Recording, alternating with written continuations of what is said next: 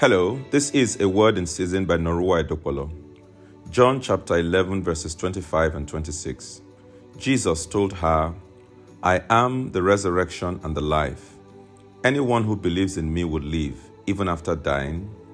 Everyone who lives in me and believes in me will never die. Do you believe this, Martha? I would like you to personalize these verses and read them a couple of times to yourself. Something like this. Jesus told me, I am the resurrection and the life. Anyone who believes in me would live, even after dying. Everyone who lives in me and believes in me will never, ever die. Do you believe this, Norua?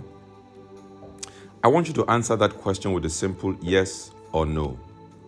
Hopefully, your answer was a yes. If that was the case, then I believe you would no longer be afraid of the future, no matter what you are up against. On this beautiful Easter Monday, I pray for you that the same power that raised Jesus from the dead will visit you and restore all that the devil has stolen in Jesus' mighty name. Amen.